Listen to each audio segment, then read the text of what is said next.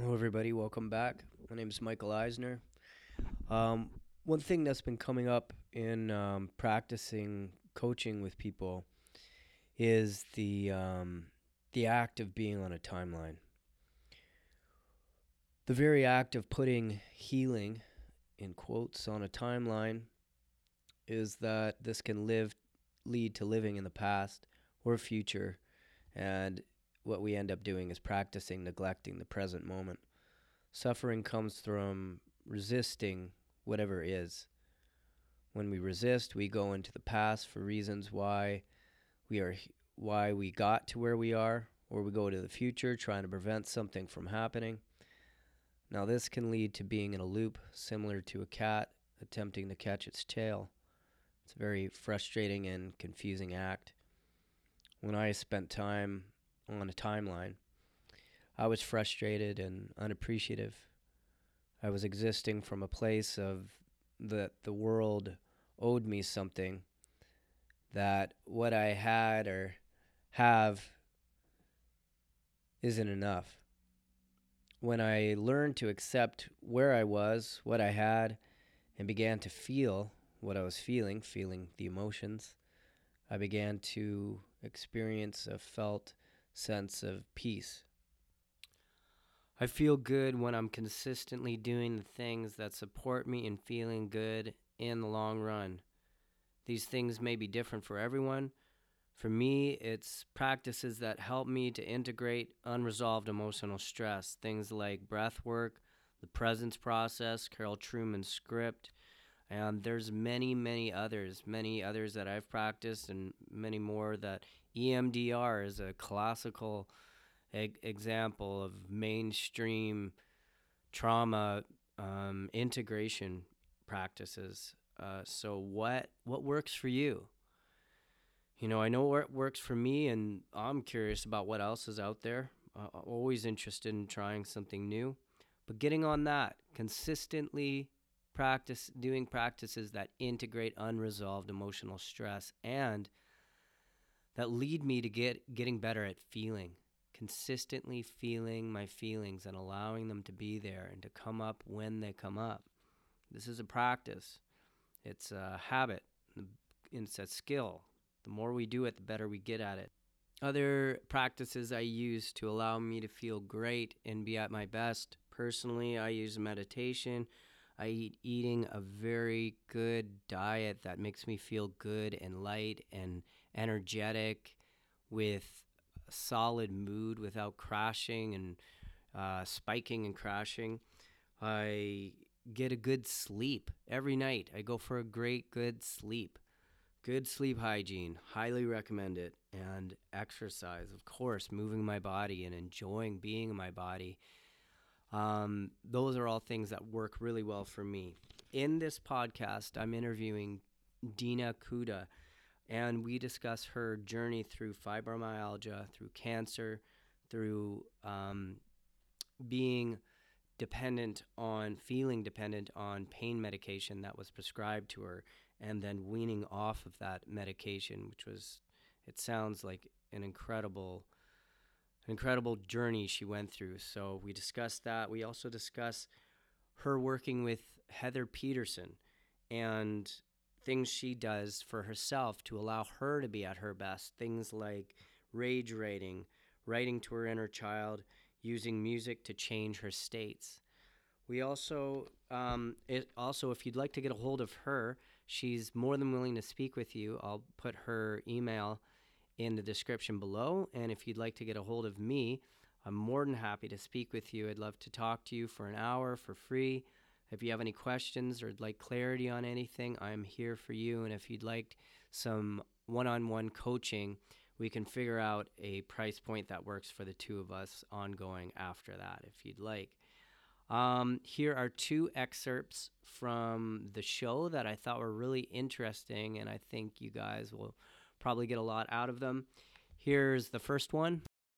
You've got to be present with yourself in your body while you're doing this work and using your body to process those emotions. And here's the second one.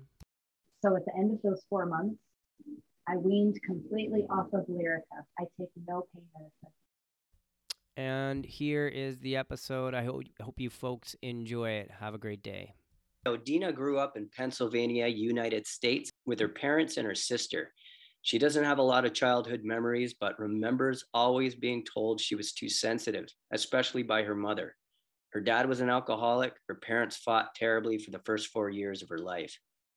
She was bullied a lot in school, and she found refuge and safety in the art room in high school. She went to college for 2 years, but didn't receive a degree. She worked in retail and held jobs as secretary, a volunteer at a domestic violence shelter, and a dental assistant. She is now a sterile processing tech for a medical clinic. She was married and divorced twice. She has a son and 2 daughters, all grown. She now lives with her partner, Larry, in Ogden, Utah. So we'll dive right into the meat of this. We'll get right into it. And let's just talk about how old you were when you started feeling symptoms. And what were they? I was 28, I believe. Don't make me do math, please. I think I was 28. And I had just had my 3rd child. My husband was Air Force, and we were stationed in North Carolina. And it was not a good marriage. It was very toxic. And we had some things happen while I was carrying my 3rd child.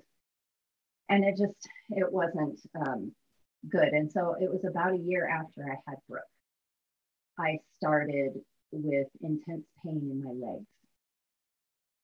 And all I could do was sit in a recliner with my legs elevated. And it was a pain like I'd never felt before. It was weird.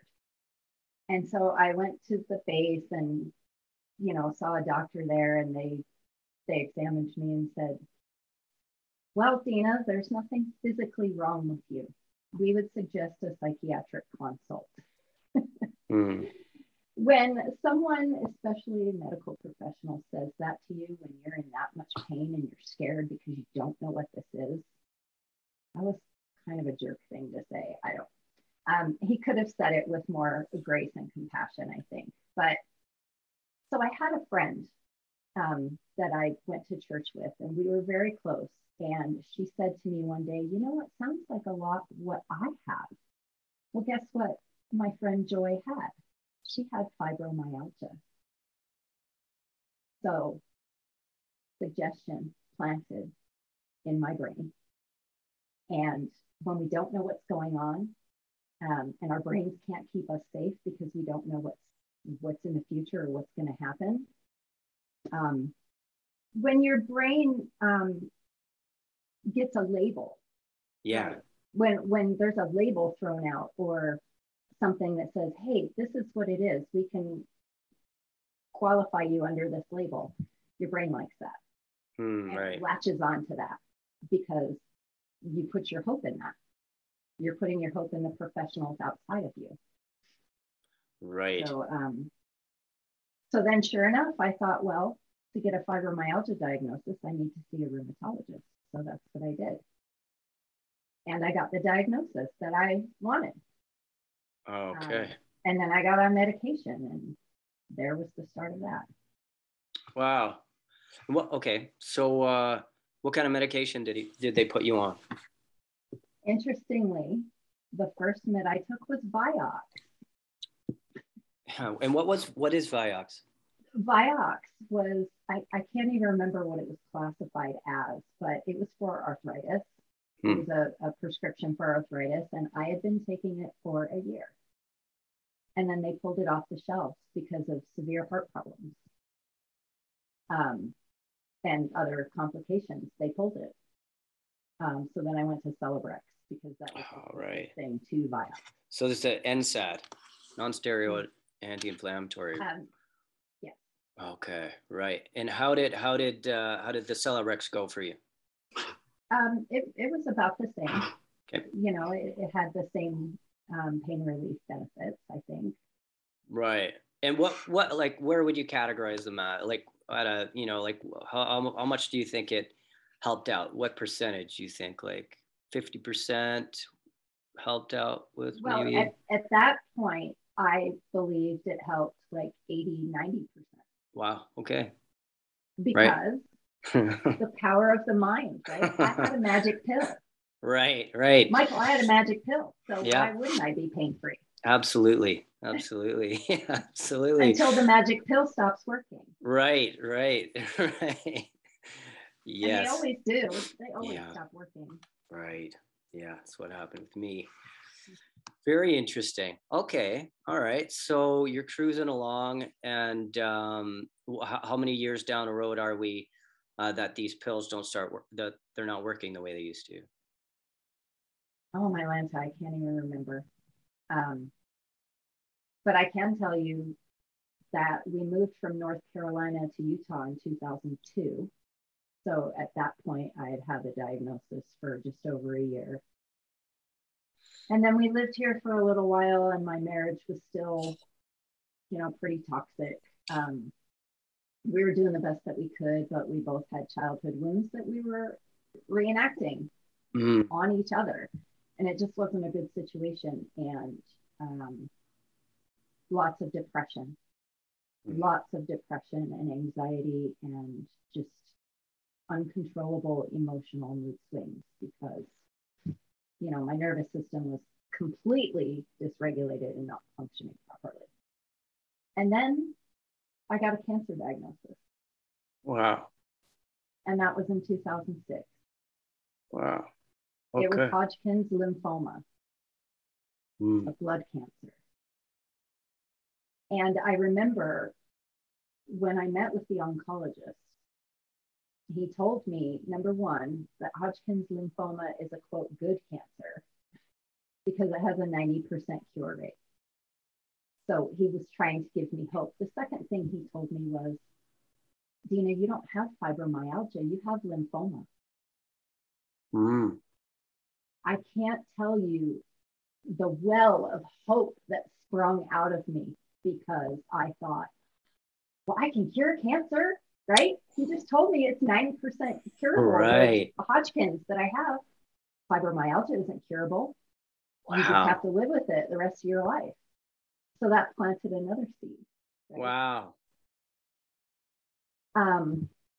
So yeah, that's where that went. Unfortunately, it's also when I started opiates. Okay.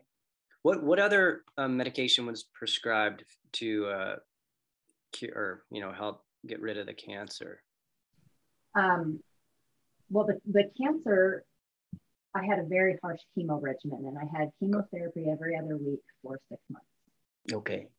And to keep me on that schedule of every other week, I had to keep my T cell, my white blood cell count up. It had to be above a certain level. Otherwise, I was too weak, and I would have to skip chemotherapy for that week. And because they wanted to keep me on schedule, they gave me Neulasta shots, which is basically, it stimulates your bone marrow. The side effect of that is excruciating bone pain. And opiates didn't work. Regular, like Lortab, Oxycontin, they weren't touching it. So they sent me to pain management and put me on methadone. Synthesized heroin. Wow. Is what they had me on. Wow. So I had my 6 months of chemo. The cancer was gone. Didn't need radiation. Had to have a PET scan every year for the 5 years after the treatment was over to make sure the cancer didn't come back. And then I was what they called cured, not in remission, but cured, meaning it's not going to come back. And so after I stopped the chemo, I tried to stop the methadone. And I remember one of the worst points in my life was trying to get off of that methadone. Because, with opiates, you build up a tolerance, right? They work for about 6 months, maybe. And then they stop working, so you have to increase the dosage.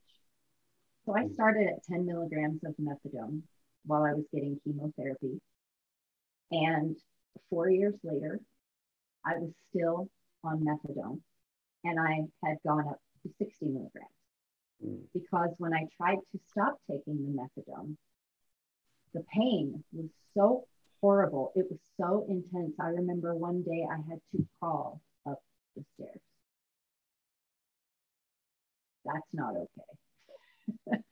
That's not where you want to be. And so that just told me that drug is hella powerful and probably should not be in the human body. If it's that horrible to detox from, I don't think we should be putting it in our bodies. There's got to be a better way. Right. And so I weaned off of that. I told the doctor, I said, I'm not doing this anymore. It's not beneficial. It's damaging my liver. I don't want to be worse in decades down the road. You know, this is not what I want to do. So I had to titrate down, and I kind of extended the schedule that he gave me to lessen those withdrawal symptoms. And then I switched to Lyrica because magically the lymphoma, when I cured the lymphoma, the pain was still there. So I still had the fibromyalgia, right? Wow. At least that's what I told myself. Oh, well, Dr. Frame must have been wrong. I really do have fibromyalgia. He was just trying to give me hope and make me feel better. And so that's where I switched to the Lyrica. And that worked for a good many years until I met Heather. Wow. Okay. And Lyrica, what is that? Is that it? Lyrica is a nerve medication. Okay. They give it to diabetics with severe neuropathy. It soothes the burning of the nerve pain. And so some of the thinking around fibromyalgia is that it's something to do with damaged nerves or nerve endings, and that's why you feel all that pain. And so fibromyalgia is an off-market diagnosis for Lyrica. But thousands and thousands of people take Lyrica for fibromyalgia pain. It's a bad drug. Why do you say that? I did some research, of course, after the fact, because when you're in pain and you're freaking out and you're scared, you're almost willing to do whatever the doctors tell you without doing your own research. At least I was, because fear. And so I did some research after I had started taking it, and Lyrica prevents new brain synapses from forming. Right. It has to do with, you know, your nerves and your nervous system and the way that you transmit those messages with your neurotransmitters. Prevents new brain synapses from forming. To me, that says mental decline, dementia, Alzheimer's. No, that is not what I'm about. So that's when I met Heather. Okay. So it was through the side effects or the known side effects that you knew that this was not sustainable and you needed some other solution. Absolutely. How did you find Heather? One of my coworkers went to high school with her, and she told me, you know, Dina, you would love Heather. You should follow her on Instagram. And so I did, and I started just devouring Heather's content. And then I reached out to her because I thought, this is the woman that can help me. Wow. She's done it herself. She's got the information, the knowledge. She's got the keys and the wisdom. Wow. Wow. Yeah. That's so exciting. Yeah. That's tremendous. Okay. So let's get into it then. And for anyone that doesn't know about Heather, I will have published her episode, but she is a mind-body coach who recovered from a myriad of mind-body symptoms. Anyway, I encourage you to check out her episode. It's incredible. Anyway, so you met Heather, you reached out to her, you're following her on Instagram. You reach out to her. What was your first consult like? The first consult was loving and gentle.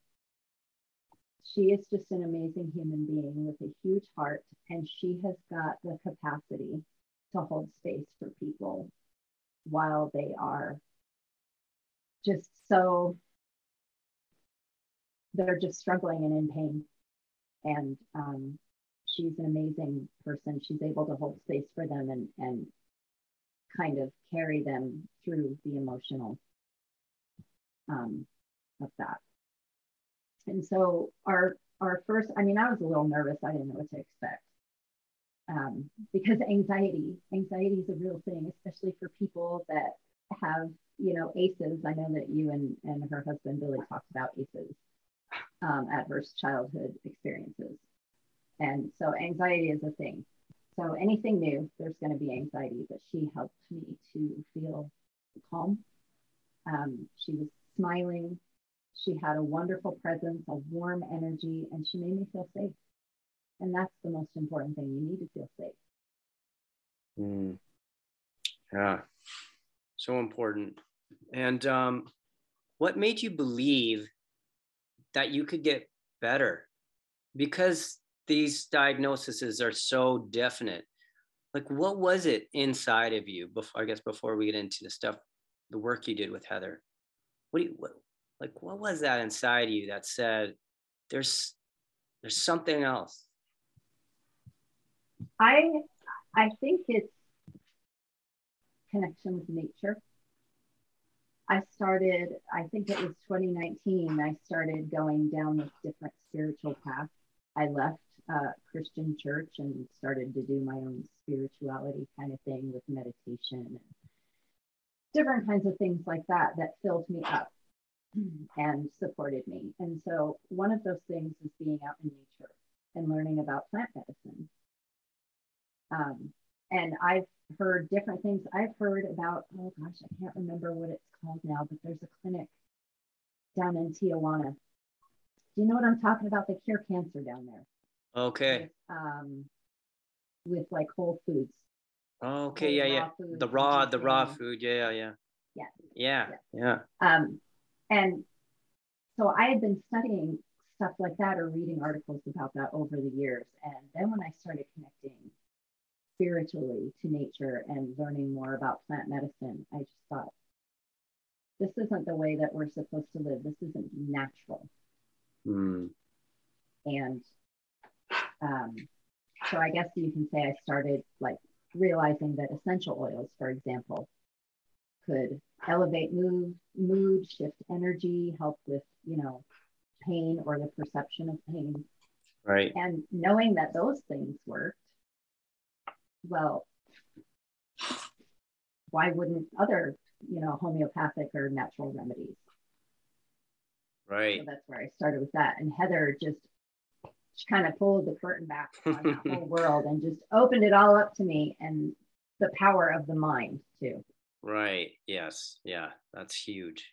So what were the steps? What was the first tool or the first line of work that you guys got into that made a difference? Or was it something she said? Was it a belief that was shifted? Well, at first she started with laying the foundation or the groundwork. Like she told me what ACEs were, and she was just telling me that, you know, what you experienced, it was valid because it was your experience. It doesn't matter what other people say about what happened. They didn't have your experience. She was very validating, extremely validating, to the point where I felt like I was finally being heard. At age 48, I was finally being heard. Right. And allowed to express myself and allowed to tell my story, and I was believed. That's important. Wow. Yeah. Okay. And then we went on to, these are the emotions that are behind this body part, or, you know, she went into that with me and helped me to understand that there are certain emotions that when we repress them, they show up as pain in certain areas of the body. And I thought that was fascinating. Right. And so we worked on that, and she gave me, I know her husband Billy talked about this on his podcast. Yeah. Feelings Buried Alive Never Die. Yeah. I wanted to talk to you about that book because I'm working with it right now and I adore it. Yeah. right? I think So it's, yeah. The back where it has that glossary of all of the different emotions behind pain. Let me just read to you what it says about blood cancer. Wow. Okay. Because I 100% wholeheartedly believe that the cancer that I contracted was TMS. Wow. And I know people are going to think I'm crazy, and that's fine. This is my experience. I'm not trying to push this on anyone else. You've got to find your own path. But yeah, knowing what I know now and looking back on that time period, my husband then and I we were very angry, and we were always fighting, and there was always contention. And there was actually one night where there was assault. And I was pregnant during this whole time too, so it was very traumatic. And it was a year after that I started coming down with the chronic pain symptoms. So cancer, it says, Carol Trueman says, is a form of self-destruction. And of blood cancers or leukemia, which lymphoma is a blood cancer, intense depression, anger, or ill will.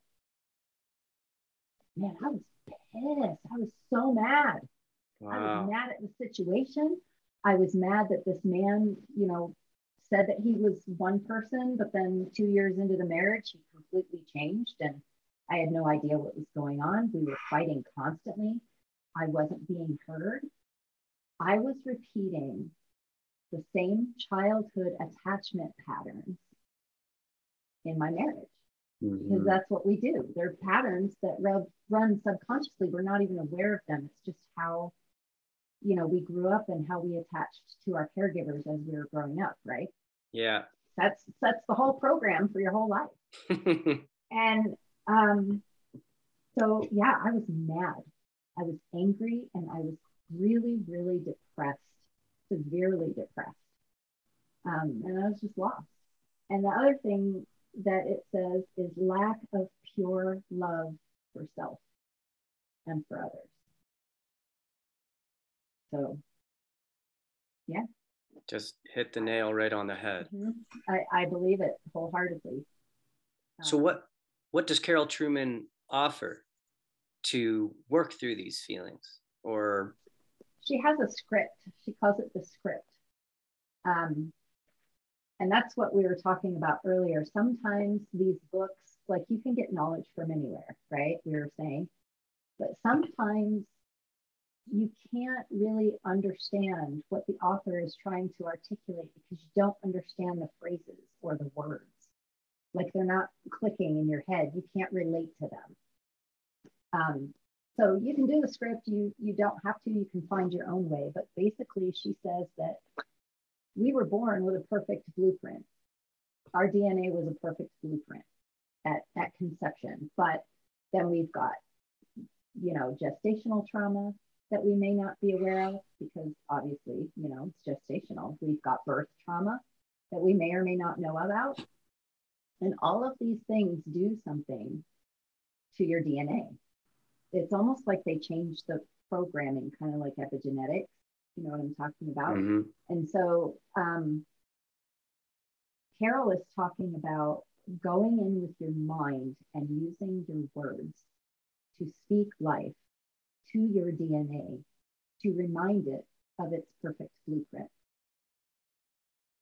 and to scrub off, get rid of that programming that's basically running in our subconscious, but it's running our lives, and we're not even aware of it. Right. So she has this little script that she calls it processing with the script, and she just goes through and take each and every level, layer, area, and aspect of my being to the origin of these thoughts or these feelings. And then with total forgiveness and unconditional love, I ask that my physical, mental, emotional, and spiritual memory of perfection resonate throughout my being. And then she's got spots where you can insert emotion here. I choose being blank. I feel blank. I am blank. You just have to talk to yourself. Yeah. Reprogram. Yeah, and that's what I was so impressed with that book, is that it really puts you in the driver's seat of looking at the mental diet, really being aware of our thoughts and feelings. In terms of a tool, it's probably one of the most efficient I have found, though you have to use it, every day, be consistent with it. And, as things come up, it's like you become a little detective or something. And you said that word earlier in our thing. That's exactly what I'm saying. You have got to get curious. You've got to get curious. You've got to become a detective. You've got to figure out, who is this person? I know who this person is pretending to be out here to society and what they're projecting, but who are they really in here? Yeah. That's where the goods are. That's where the medicine is. Yeah, agreed. Yeah, so it's a powerful tool. I completely concur. I love it. I'm really impressed with it, and blown away by what it has to offer. You want to know some other books? Yeah, let's do it. Yeah. This book is, interestingly enough, when Heather first told me to read Feelings Buried Alive, I bought it, I started reading it, and it didn't resonate at all. At all. Right. What is this crap? No. Yeah, for sure. No, I'm not, it just didn't, I wasn't ready to hear it. I know. I wasn't ready to hear it. That's what it was. It wasn't that the book was garbage. It's that my mind was not prepared. My mind hadn't been fertilized to receive those seeds, right? Yeah. And after I listened to Billy Cade's podcast, I thought, I'm going to go get that book and try it again. And wouldn't you know it, I'm like pretty much almost done with it. Right. But the other book that Heather suggested that I read is Byron Katie, Loving What Is. Have you read this book? Yes, I am also in the middle of that one, and I definitely want to talk to you about that. I'm very curious. See, I had the reaction towards Byron Katie's work that you had with Carol Trueman's. Very feeling, I just absorbed it. I was like, oh yeah, 100%. Now, Byron Katie, there's part of me that's like, I get it, totally get it. And the tool, anyway, you can describe it. Yeah. But I want to know, how would you use them together? This is the biggest way that I can differentiate between the two. Carol Trueman talks about emotions showing up as manifesting physically, right? Mm-hmm. So it's all about gaining insight to what you are feeling. Byron Katie is all about changing your internal chatter and the stories that your mind likes to tell you to keep you safe. Wow. It's very mental. Yes. Right. Because, Carol Trueman. Carol Trueman says feelings, emotions. It starts with a thought. And then the thought leads to a feeling, which leads to an emotion, right? So Byron Katie talks about harnessing the power to control your thought patterns and your monkey mind. Okay. And then you take it and you embody that by relating the pain that you're feeling in certain areas of your body to the emotions that are usually behind that manifestation of pain. Really interesting. And so do you find that just by going through the work, just by going through the script, that you intuitively start figuring it out. And it's just a matter of going through it. Would you say that's your experience? Yes. It might feel daunting at first. Yeah, absolutely. Because you don't know what you're doing. And no one is really modeling it for you. So you're like, okay, well, this is stupid. I'm going to talk to myself and say, I call back my energy from the four corners. And what, like, you know, it doesn't make a whole lot of sense. But once you start doing it and you let go of that perfectionism, there's not just one way to do this. Just calm down. It's your perfectionism and your goodism showing. But once you get over that and you figure out how those questions, like, you know, Byron Katie, the 4 questions and the turnarounds. Is it true? Can you be absolutely sure that it's true? How do you react? What happens when you believe the thought? And who or what would you be if you didn't think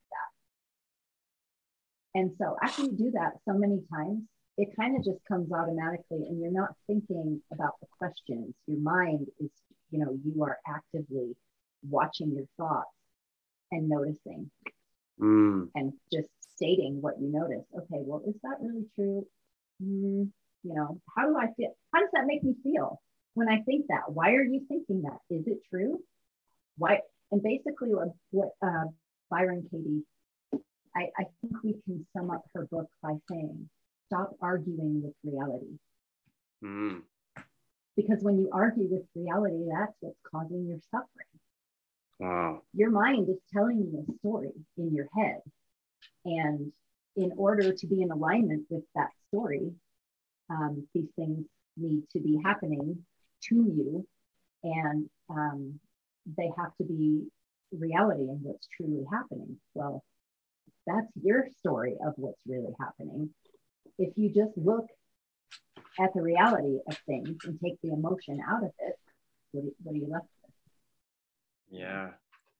Yeah. So important to have these tools, because let me tell you, with the knowledge of, we got to watch our thoughts and not believe negative thoughts, and that negative thoughts are heavy and that they're a lie. This is great knowledge. However, what do we do day by day? You know, how do we get good at that? What's the practice? So these are immensely powerful tools that hundreds of thousands of people have used. It's helped them to a great degree. So how did it help you? What did you notice? Well, here's the thing I want to say about doing this work. You are basically putting together a giant puzzle that is you, right? When I said I'm calling back my energy from the 4 corners. Okay, that's kind of a joke, but also it's kind of true because you're pulling back the pieces of yourself and putting them together to create this picture of who you really are at your core, not who everybody has told you are over the years. And so for me, this healing journey actually started, like I said, with the change in my spirituality. And once I started connecting to the divine in a way that was loving and made sense to me, then I would start, you know, being curious about other things. And so the things that I do that I've learned, first of all, you have to be embodied. To do this work, you can read, you can talk about, you can think about all of these things. But as long as you stay up here in your mind, in your head, nothing is going to really come to fruition. You've got to put action behind those thoughts. And that's what I'm saying that's what I mean when I say be embodied. You've got to be present with yourself in your body while you're doing this work and using your body to process those emotions. And so let me explain what that looks like for me and how I came to do this. And hopefully I don't lose too many listeners with this, but I think I told you astrology is one of the ways that I have learned more about who I am at my core. And Um, the reason that that does that is, it's a snapshot of the sky at the exact moment you were born. And I believe that planets and things, I believe everything is energy. Everything is energy. And so the alignment of the planets and the places that they were when you were born, that's an energy. And so what I do is I take the archetypes of the zodiac. So for example, my sun sign, I'm a Sagittarius. What is the archetype of a Sagittarius? What are their characteristics? What do they like? What do they dislike? What gets them lit up? What's their shadow side? What are some of the things they do that aren't good? I don't put a whole lot into it. I just kind of study the archetype. And then I relate it to me. Well, interestingly enough, the Sagittarius, they are the philosophers of the zodiac. They are all about learning, knowledge, wisdom, religion, theology, stuff like that. And we're also fire. It's a fire sign. So that means we're quick, we're impulsive, we like fast movement. So I take all of that and I think, okay, how would someone that embodies the element of fire, how would they move emotion? Well, fire needs movement. So moving your body, stretching, exercising, things like that. That is what helps me shake loose those emotions and move them up and out. And I'm physically engaging my body while I am thinking these thoughts and feeling these emotions. Does that make sense? Yeah. That's how and interestingly enough, there's a lot of duality in my chart. And I am very sensitive and I can be very moody, be prone to mood swings. Well, a Sagittarius is an archer. It's a centaur. So they're aiming their arrow at the heavens, right? Lofty ideals, but they've got 4 hooves that are still on the earth. So that means it's, spiritual, esoteric, but also the earth. It's also the body, which I found very interesting. Here's another way that I was able to find something that helps me to move those emotions and process them. My rising sign is a Gemini. Gemini is an air sign. So how do air signs kind of present in the world? They're messengers. They like communication. They're talkative. They relate to people. They're very social. So the way for me, that part of me, because they're all just like puzzle pieces, right? So it's just one puzzle piece to who I am and how I operate. So if communication is the way of the air sign, I learned that venting to a friend, talking to friends helps to move that energy up and out. But even better than speaking is writing. Oh. Because not only are you speaking the thoughts and the emotions in your head, but you are embodying that by physically writing it out. Okay. That's another key to Dina that I, just discovered and started using it and it works. It's working for you. Rage writing, you called it. Works. Yeah, and rage this is writing. Rage writing. This is something that Sarno uses. Nicole Sachs talks about. Back in Control, doctor that wrote that book, Back in Control. It's all about writing. And I've tried it. It was really intense for me. I'm still curious about it. But tell me about it. Like, what do you find? Do you have any like procedure? Or is it just like stream of consciousness? Just if you notice that there's some anger, you just get it out. What's your procedure? How do you go about it? Usually, because I'm still kind of a master at masking. No. Sometimes, especially if I'm at work, you know, or Yeah. out adulting in public, you know, you've got to kind of wear the mask a little bit. But if something, I can tell, I start getting really cagey inside. Like I feel like I want to crawl out of my skin. That's how it manifests in my body when I know I have to release something. I just, it's almost like, excuse me, I want to run away from myself, but I can't because my skin is trapping me in here. So I'm crawling out of my skin, right? Yeah.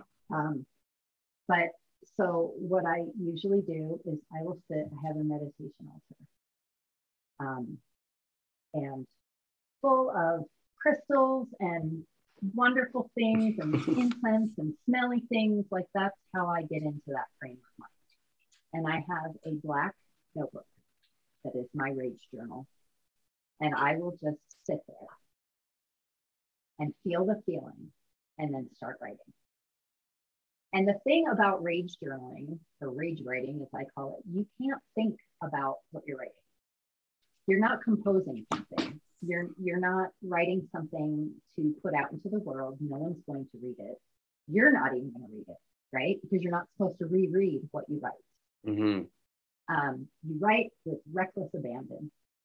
You write like your life and your health depend on it, because they do. And there have been times that I would just write over top of, you know, just fill a page and then keep writing over top of all the words I wrote, scribbling, underlining so hard that I would rip the paper with my pen. Like, you've got to get it out. You can't judge yourself. You can't say, I can't say that. That makes me a horrible person. I can't say that. Yes, you can. You need to say it. You need to get it out of you. And so you do all of that. And then when you're done, and you can't write anymore, and you're exhausted, or you feel that and you have nothing left to say, and you've cried all you can cry, then I take that and I rip it out and I light it on fire and I watch it.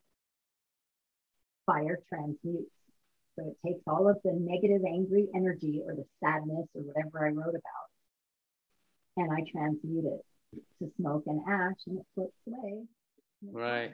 It goes back to your Sagittarius fiery roots there. Right. Very cool. Very cool. Yeah. Did you have something else you wanted to say? Well, no, I was just gonna, I mean, we can do this later or now, but I was going to give an example. Good. Great. Of what happened. This wasn't rage writing, obviously I burn it, but this is another tool I use that Heather told me about. I write letters to my inner child. I do. And at first it's really weird. You're going to be like, okay, what am I doing? I'm sitting here with a notebook and I'm talking, and then I'm listening and writing what I think she's saying.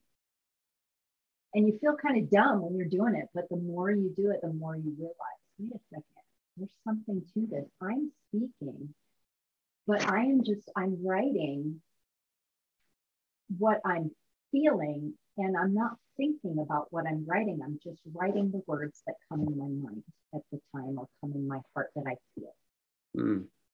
And it's very, very powerful, because those are the feelings. Baby Dina's feelings are the feelings that are trapped.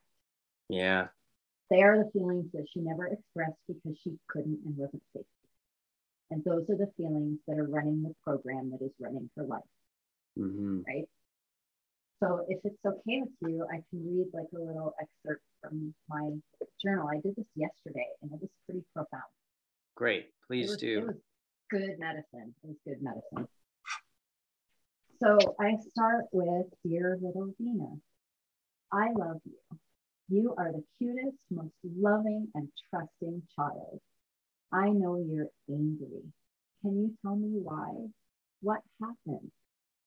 And then I sit. I just sit. And then when I feel prompted, or when I feel it starting to move, I start writing. And I will not read it all, but I'll read some of what little Dina said to me yesterday. I wasn't safe. Lots of men in the house. Parties. Mommy made fun of me or snapped at me. Go play. Daddy's anger and drinking was scary. He spanked hard. No one would let me be independent. No one listened to me. And I underlined that, all caps. No one listened to me. No connection. And then quotes. These are the things I heard as a child. Oh, well, this too shall pass. You're too sensitive. I don't want to hear it.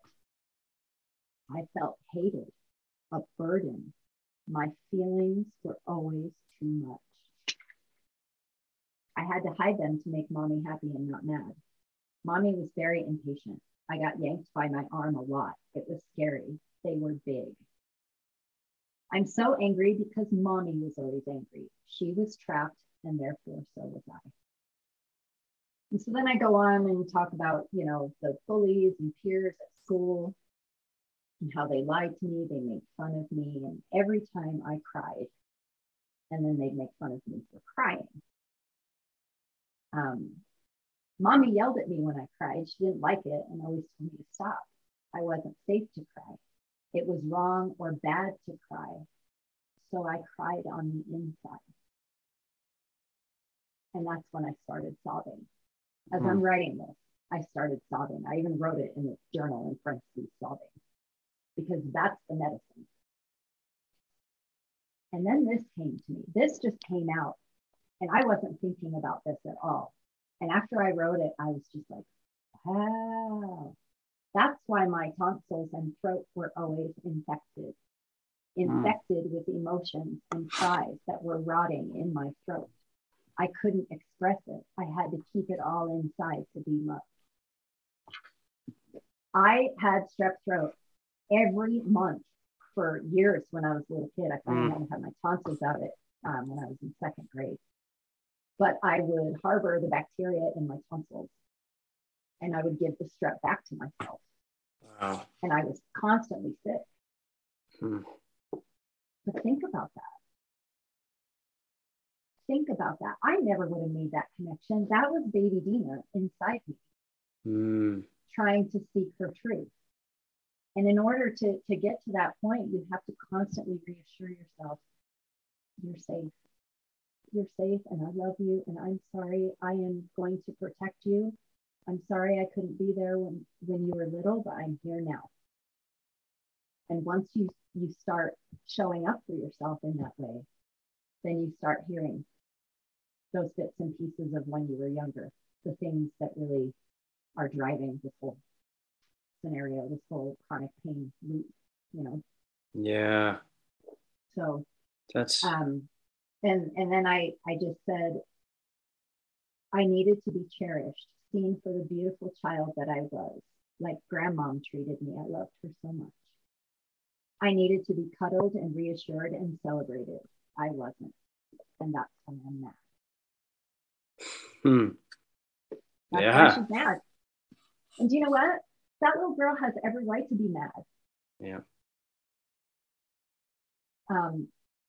What needs to happen is she needs to be heard, especially with me, because I was never validated as a child.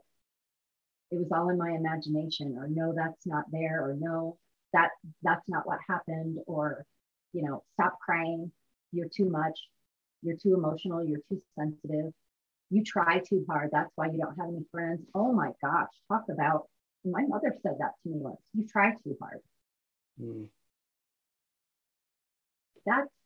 Words have power. Yeah. Right? Because remember how I said everything is energy? Words, when you speak them, even when you write them, but especially when you speak them, they have a vibration. They have a frequency. That's energy. So you can speak life over someone, or you can speak death, right? That's a scripture in the Bible. The power of life and death is in the tongue. And case in point, I was actually Mormon for 20 years. I wasn't raised in the Mormon church, but I converted. Yeah, that's a whole other podcast. But I remember they would give priesthood blessings when people were sick or needed comfort or whatever. And I was struggling. So I went to a leader for this priesthood blessing. And he actually said, he laid his hands on my head. And he actually said the words, the reason you struggle with fibromyalgia is to keep you humble. Right? For the listeners at home, if you could see Michael's face, right? He said that. So he spoke that over me. And now I realize, looking back, he basically cursed me. He spoke negative things. He spoke pain over me and told me that I deserved it. Can you imagine the seed that's planted in your head when somebody tells you that? Even if you're just like, oh, okay, well, he's full of crap, he's a jerk. But it still plants that seed, doesn't it? Right, right. So you've got to be really careful with what the words you speak, the words that you tell yourself in your mind. Yeah, what we believe, what we choose to believe, how we choose to interpret things. Yeah. It's crazy to me that this isn't more mainstream and that we've gotten so far away from this intuitive healing. Right. Because, you know, like it's been said before, we're doing the medical model now where they just treat symptoms. But it's in there. Yeah. Right. So what I'm getting from you, and this is so important. Thank you so much for sharing that with us. I think it's really important because when introduced to some of these tools, some of them we may be open to and some we may not be, and that's fine. But there's a lot of them out there, and there's certain ones that will open us up a little bit more to this world of self-healing, self-knowledge, and self-intuition. And you were ready for this journaling with your inner child. And I mean, there's other exercises that people can learn. They're out there that will get us in touch with our inner child, but that's where these patterns are stored. Yep, that's where the medicine is, right? And that's you gotta go back there yourself. Right. Get in touch with it. And that's what you've done. That's what you're doing. It's a constant. It's never over. Right. It's never over.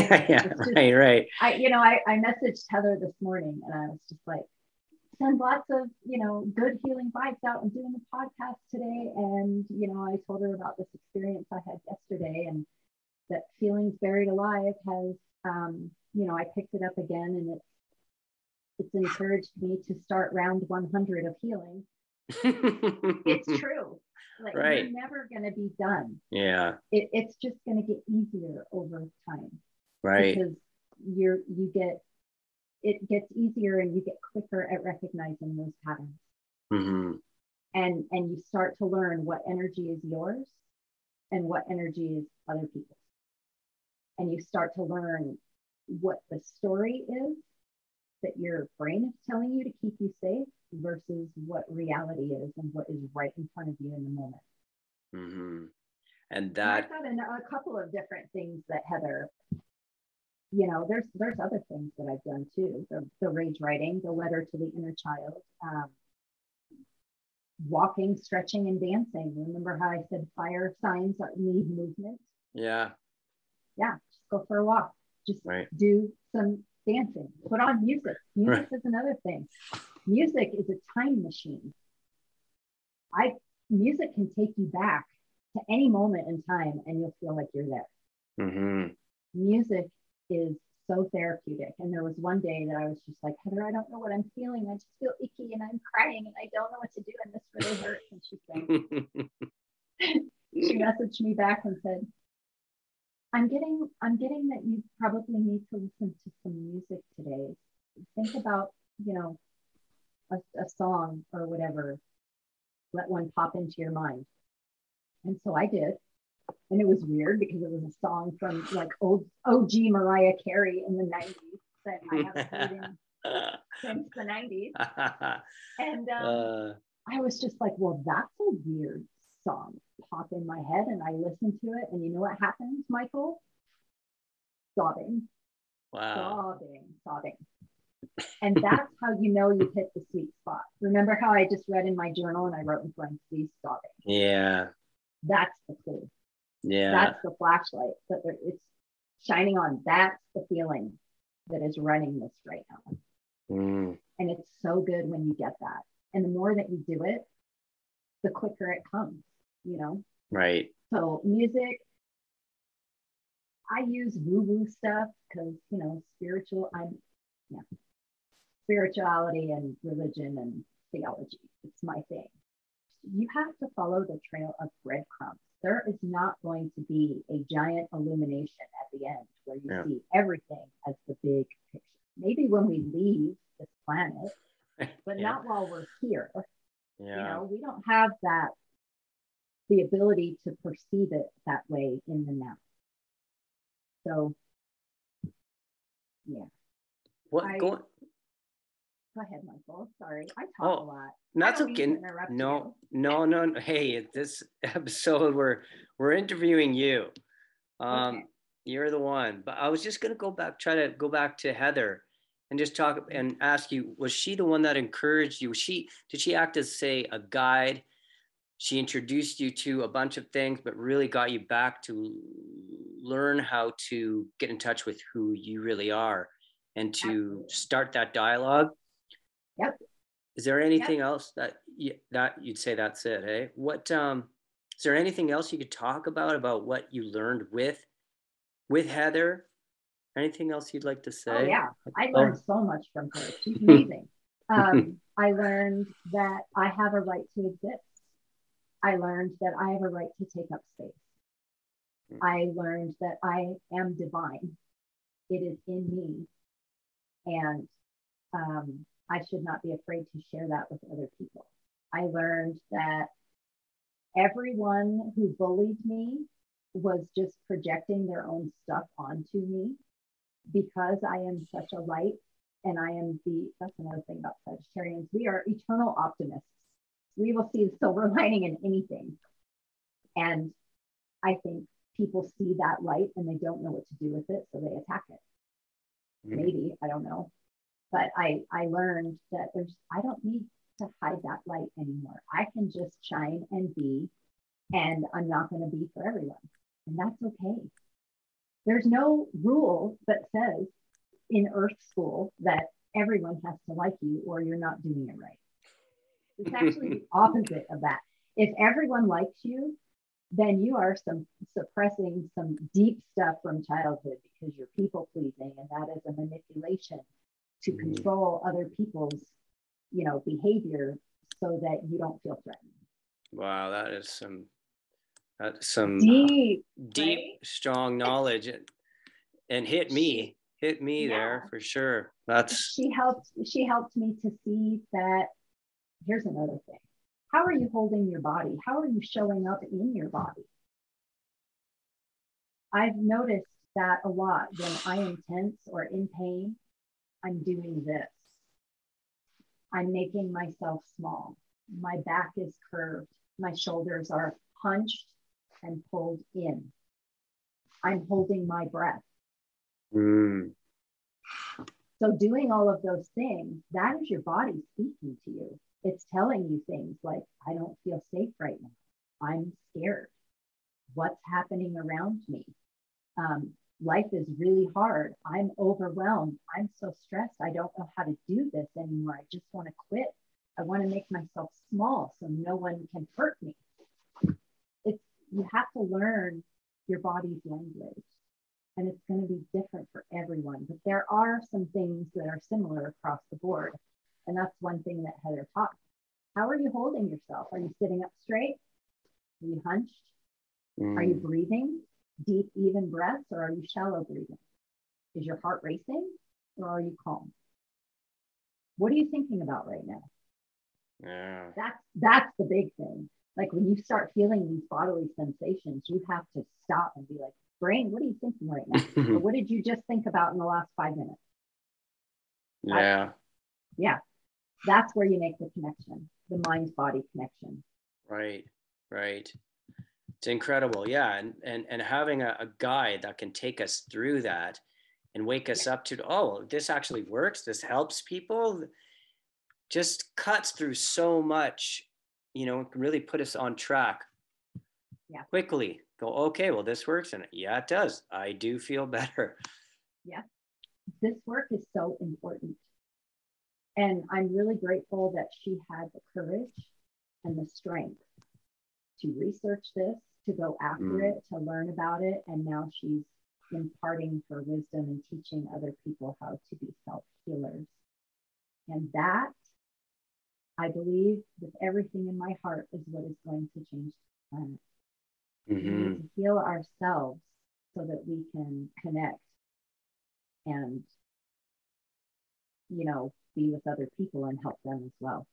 We need to be able to connect.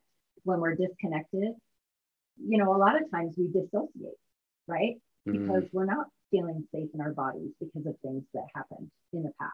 So we dissociate by numbing out with food, alcohol, drugs, whatever. We scroll, doom scrolling, right? We binge Netflix. Anything that we can do to distract ourselves from how we're feeling. And so that plays out on a larger scale because the macrocosm is a reflection of the microcosm, right? So the world is a reflection of us. And once we start connecting with ourselves, that's when we can start connecting with other people and humanity. And, you know, we'll be a society of healed people. Wouldn't that be amazing? Absolutely. It's a beautiful vision that I share for sure with you. Yeah. So compared to where you were and where you are now, what would you say about that? Well, I would say that after 4 months of sessions with Heather. And was this weekly? Sorry. Was this weekly, bi-weekly, once a month? It was, oh my gosh. I think it was weekly for the first month, and then, you know, bi-weekly for, I saw her for a total of, I think, 4 months.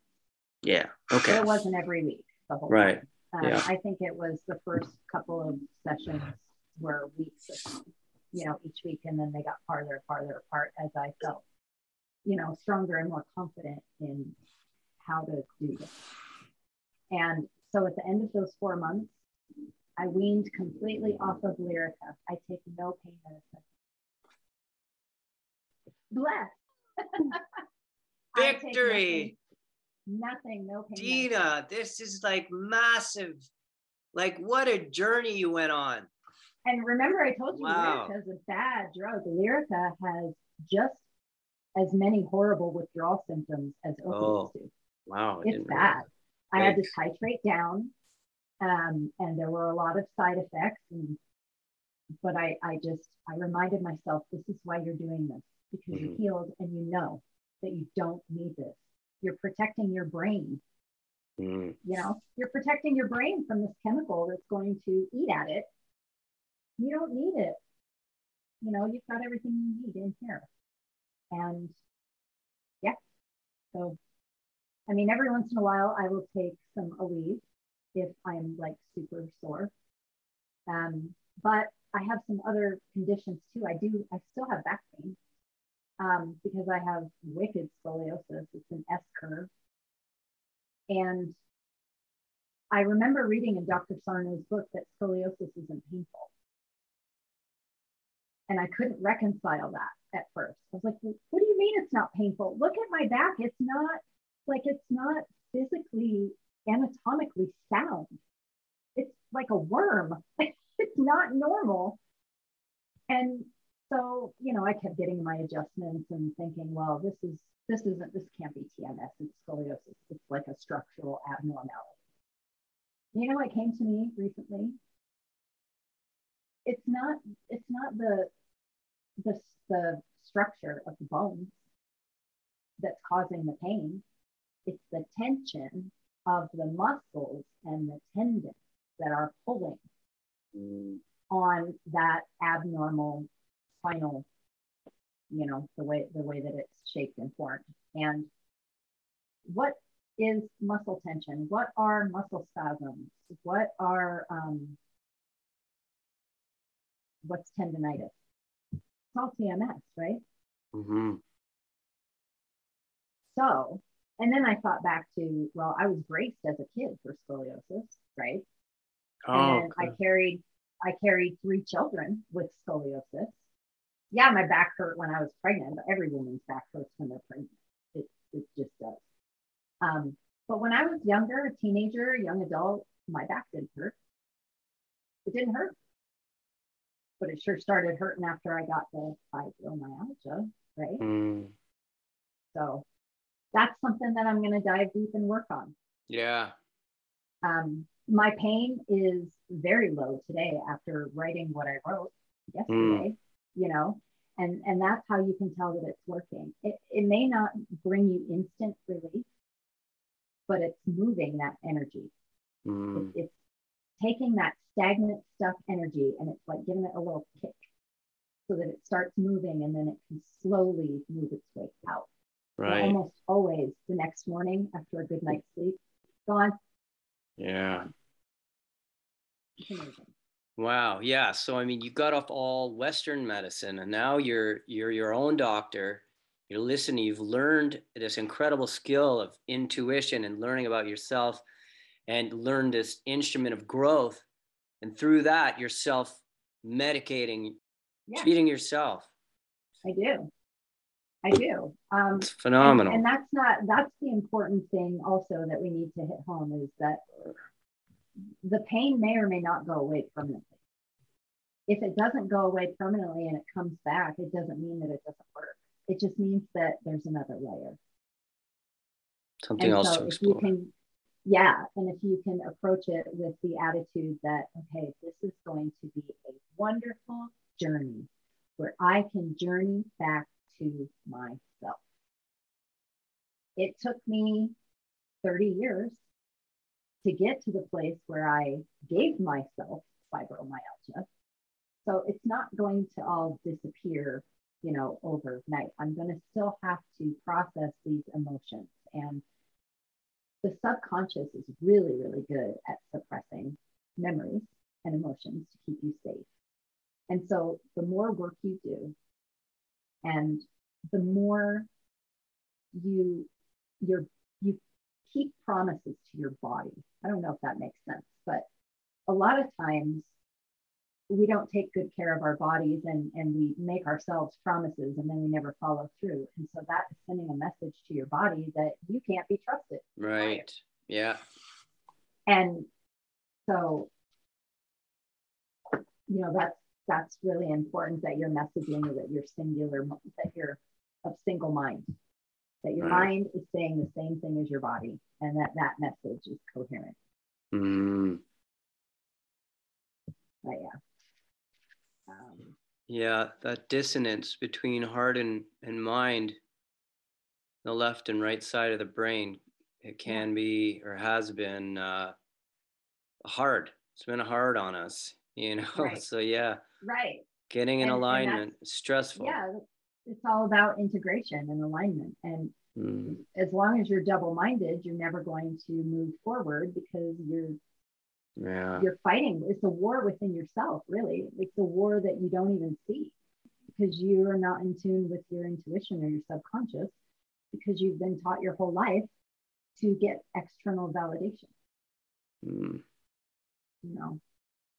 You have to build that relationship with your body, right, so that you stay in your body and that you're not dissociating. You've opened the doors to your subconscious, communicating with your subconscious or your inner child, same thing, and your inner knowing, your inner wisdom, and that dialogue, it grows. It's like our inner child, Michael Brown talks about this quite a bit. Like if, let's say he gives the analogy that, let's say you have a parent that's been ignoring this child for a really long time, that child's really going to learn that that parent's not interested in the kid, and if that parent is all of a sudden like, hey, let's go to a baseball game, that kid's going to be a little bit like, okay, but I'm kind of just going to keep my distance from you. And it takes that parent to go, no, we're going next week, and you know what, and all week, once a day, we're going to sit down and you're going to tell me what's going on in your life, because I love you and I want to hear, and so it takes a little while for that heart to open up, to go, okay, I can trust myself now. I've proven. Yeah, you make small promises to yourself and you keep them. Yeah. And that is how you build trust.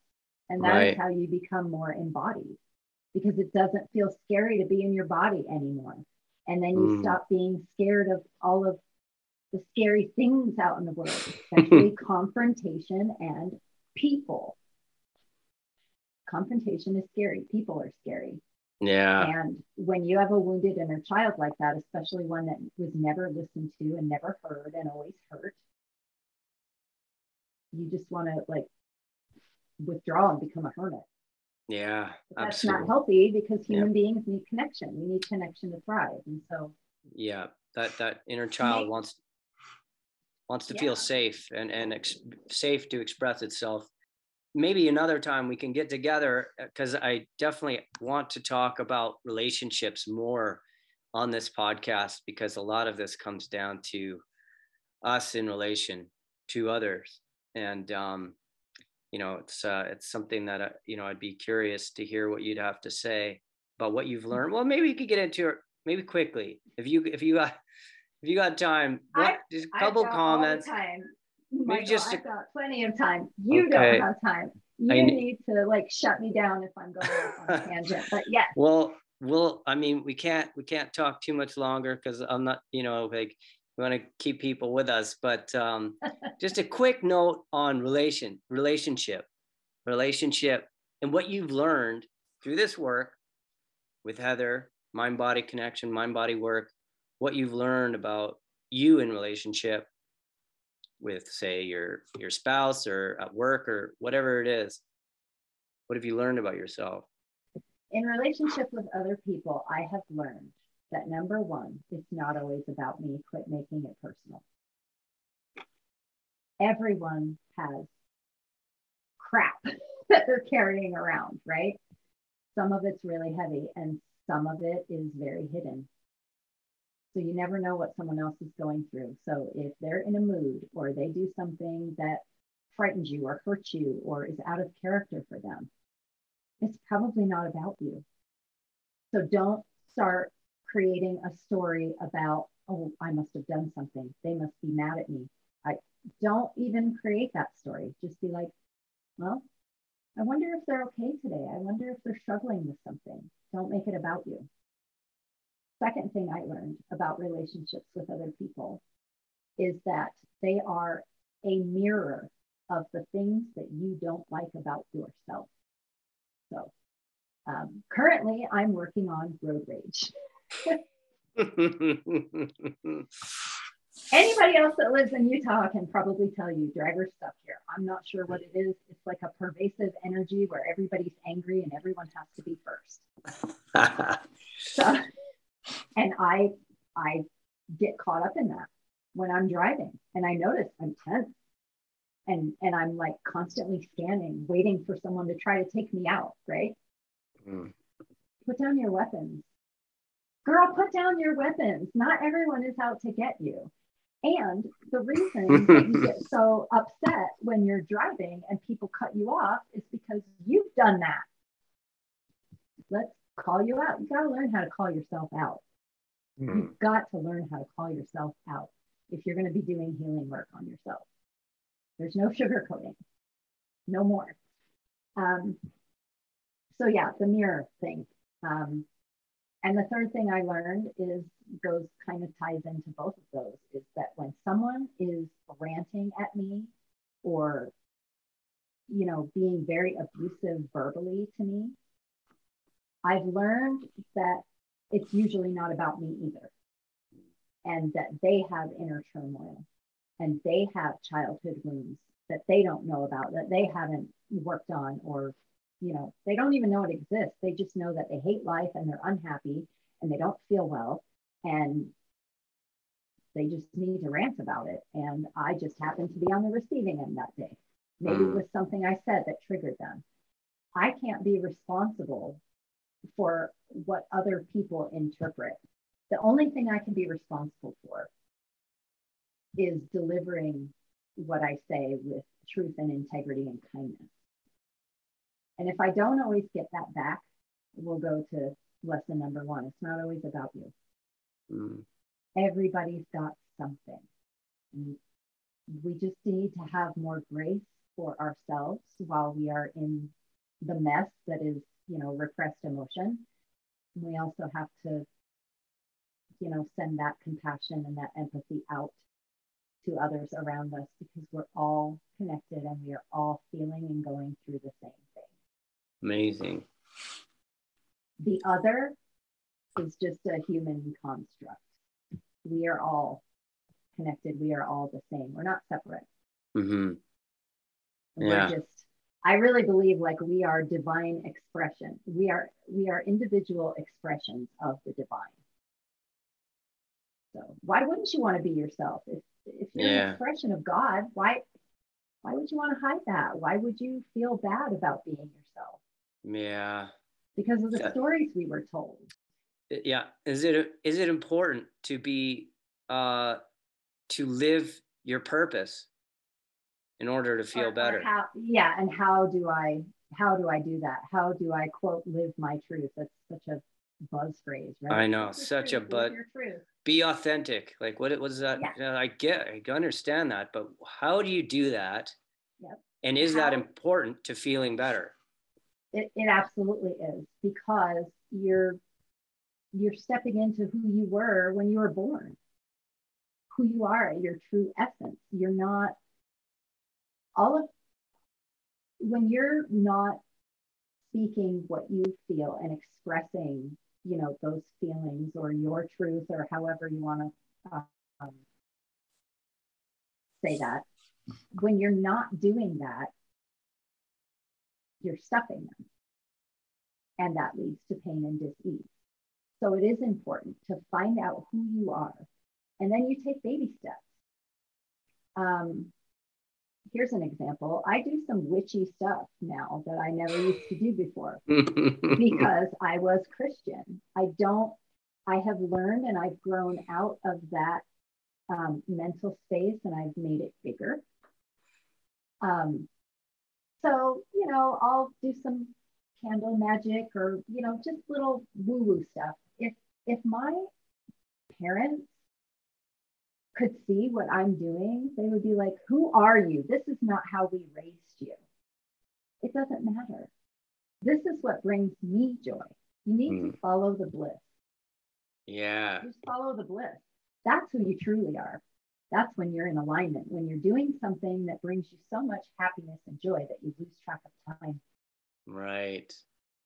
I've done meditations and, you know, intention setting and stuff at my altar. And 5 hours later, I'm just like, oh, it's dark. Maybe I should go to bed. Right. So when you're doing things that make you feel that way, yeah, that's how you know that's an intrinsic part of you. That's not the programming. That's not the labels that other people put on you. That is you stepping into your joy. And so if you can follow those moments or take notice of those moments when you are feeling that joy, not to say it's all going to be rainbows and glitter and butterflies, but, you know, when you're doing something and you lose track of time, it's safe to say that that is something that, you know, is within you. You love it. And it's not something that someone else projected upon you. And so then once you start doing that, you know, and you start doing the little things, you have to get rid of the fear. That's how you become authentic. The fear is what blocks you. The fear of what other people think, what other people say, what society programs us to think. When we deviate from that, we risk loss of connection. And as human beings, we have to be connected to survive. And so that's where that comes in. If you have the courage to talk to your brain or your amygdala, you know, or your adrenals or whatever, and be like, just please calm down. There's not a saber-toothed tiger here to kill us. It's really going to be okay. And then you just build on that. Right. But purging that fear and learning that, okay, well, if I'm feeling fear about something, that's a message that I'm supposed to do it. Mm. And once you push through that and you do the thing, you realize that your brain was just trying to keep you safe by lying to you, and it really wasn't that bad. And it didn't even play out that way. Like, we come up with so many stories in our head, right? Yeah. And that's what causes anxiety, because we've got to have like something in place for every scenario, so that we can protect ourselves.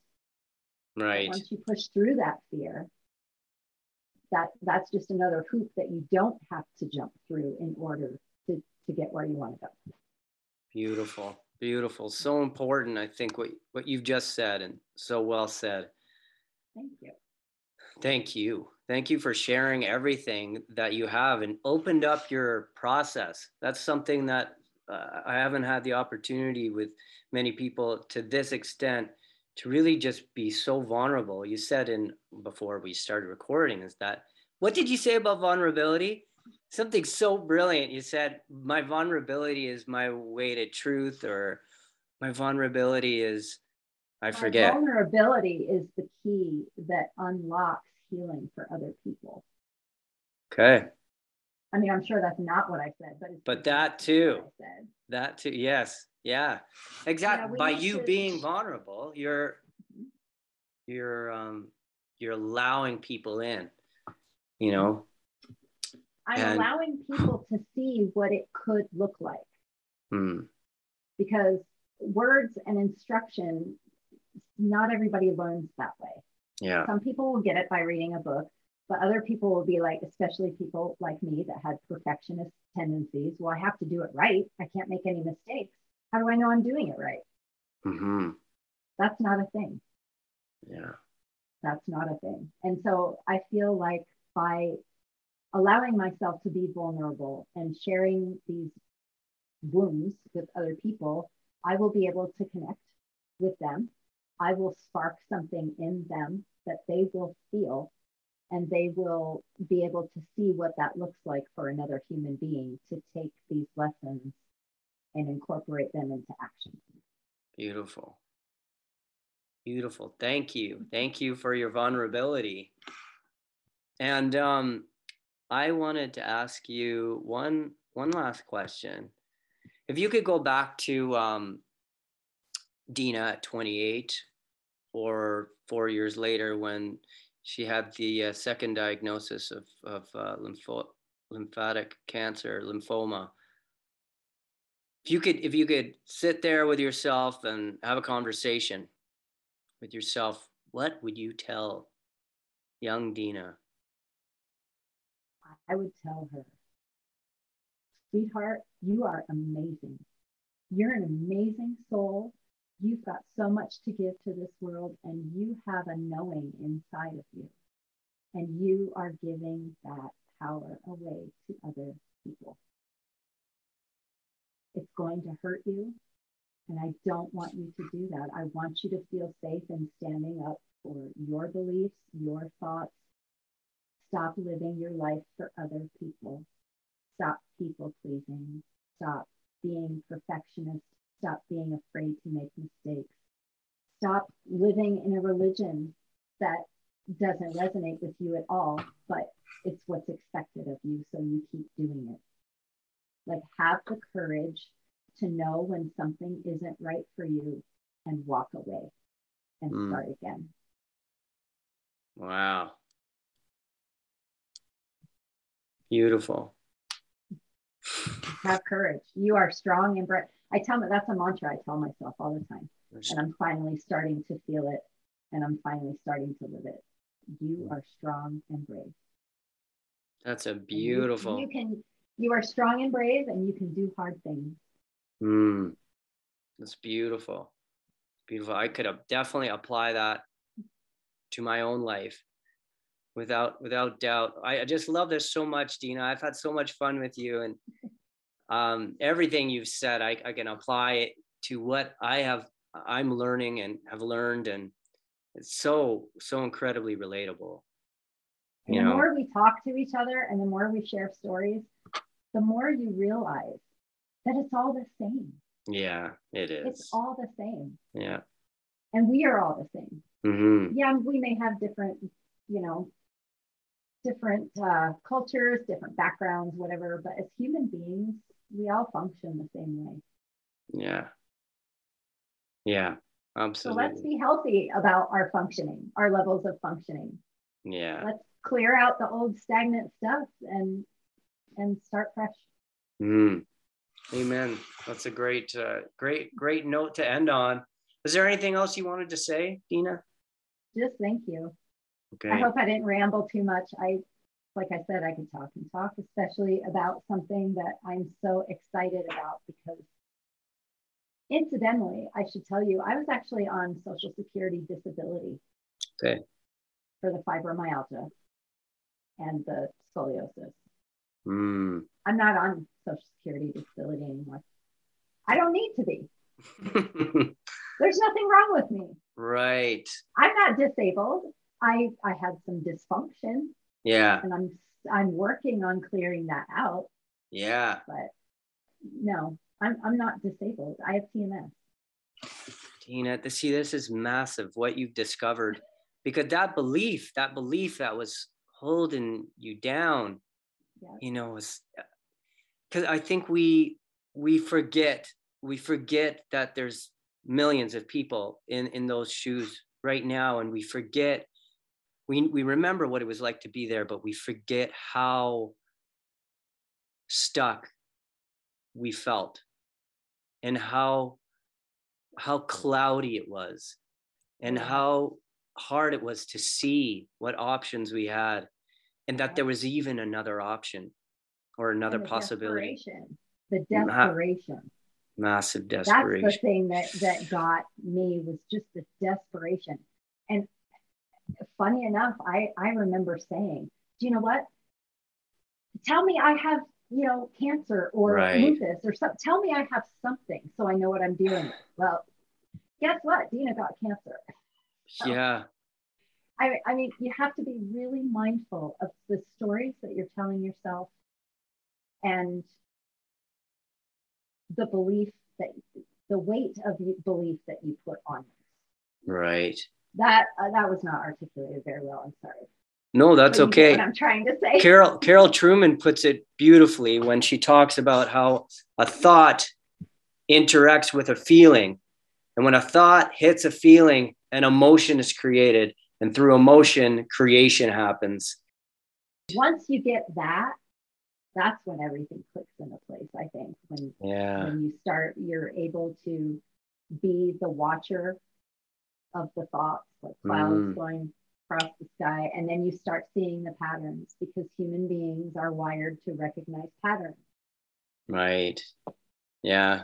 So be the detective, get curious, be the little kid, get your little magnifying glass out and go find yourself. Wow. Go find yourself. Yeah, absolutely beautiful. So inspiring. I mean, seeing you right now, you're glowing, you're so happy, you have twinkles firing out of your eyes. You know what I mean? You're doing so great. And so to think about where you came from, when I read your biography that you sent me, I was just like, wow, what you've been through, and so many other people are going through. And so you're a real inspiration to me, and I'm sure to so many other people. Thank you so much. Thank you, Michael. Yeah, massive inspiration. Yeah. That's my purpose. I am light. Yes, I am light. That's what I've learned about myself. I am the light. I am supposed to be the light, to bring the light. Right. That's just just who I am at my core. Mm-hmm. And I love that. I love that about myself. And so do you see how this all came full circle? Because as a child, I was too sensitive and my emotions were too much and I was too much drama. That's where my superpower lies. Because I am emotional, because I have severe, deep empathy for situations where people are hurting. That's what my childhood, my ACEs, this is the fruit of that. Right. It's all coming to fruition. And now I am putting out that light and that hope and that optimism and that example. Mm-hmm. Just be an example. That's my goal. Beautiful. Beautiful. Well, thank you. You're so welcome. And if anyone would like to get a hold of you, to go ahead and do it. And of course, if don't hold back. Questions about healing, questions about modalities, questions about anything. Awesome. Awesome. Thank you, Dina. And thank you. And thank everybody for listening. I'm going to shut this off, but you can stick around. I wish everybody a beautiful, beautiful day. Bye-bye. The text and audio files contained in this program are for information use only. It is not meant to treat, cure, diagnose any medical health condition you may or may not have. For medical advice and treatment, please speak to a medical health professional.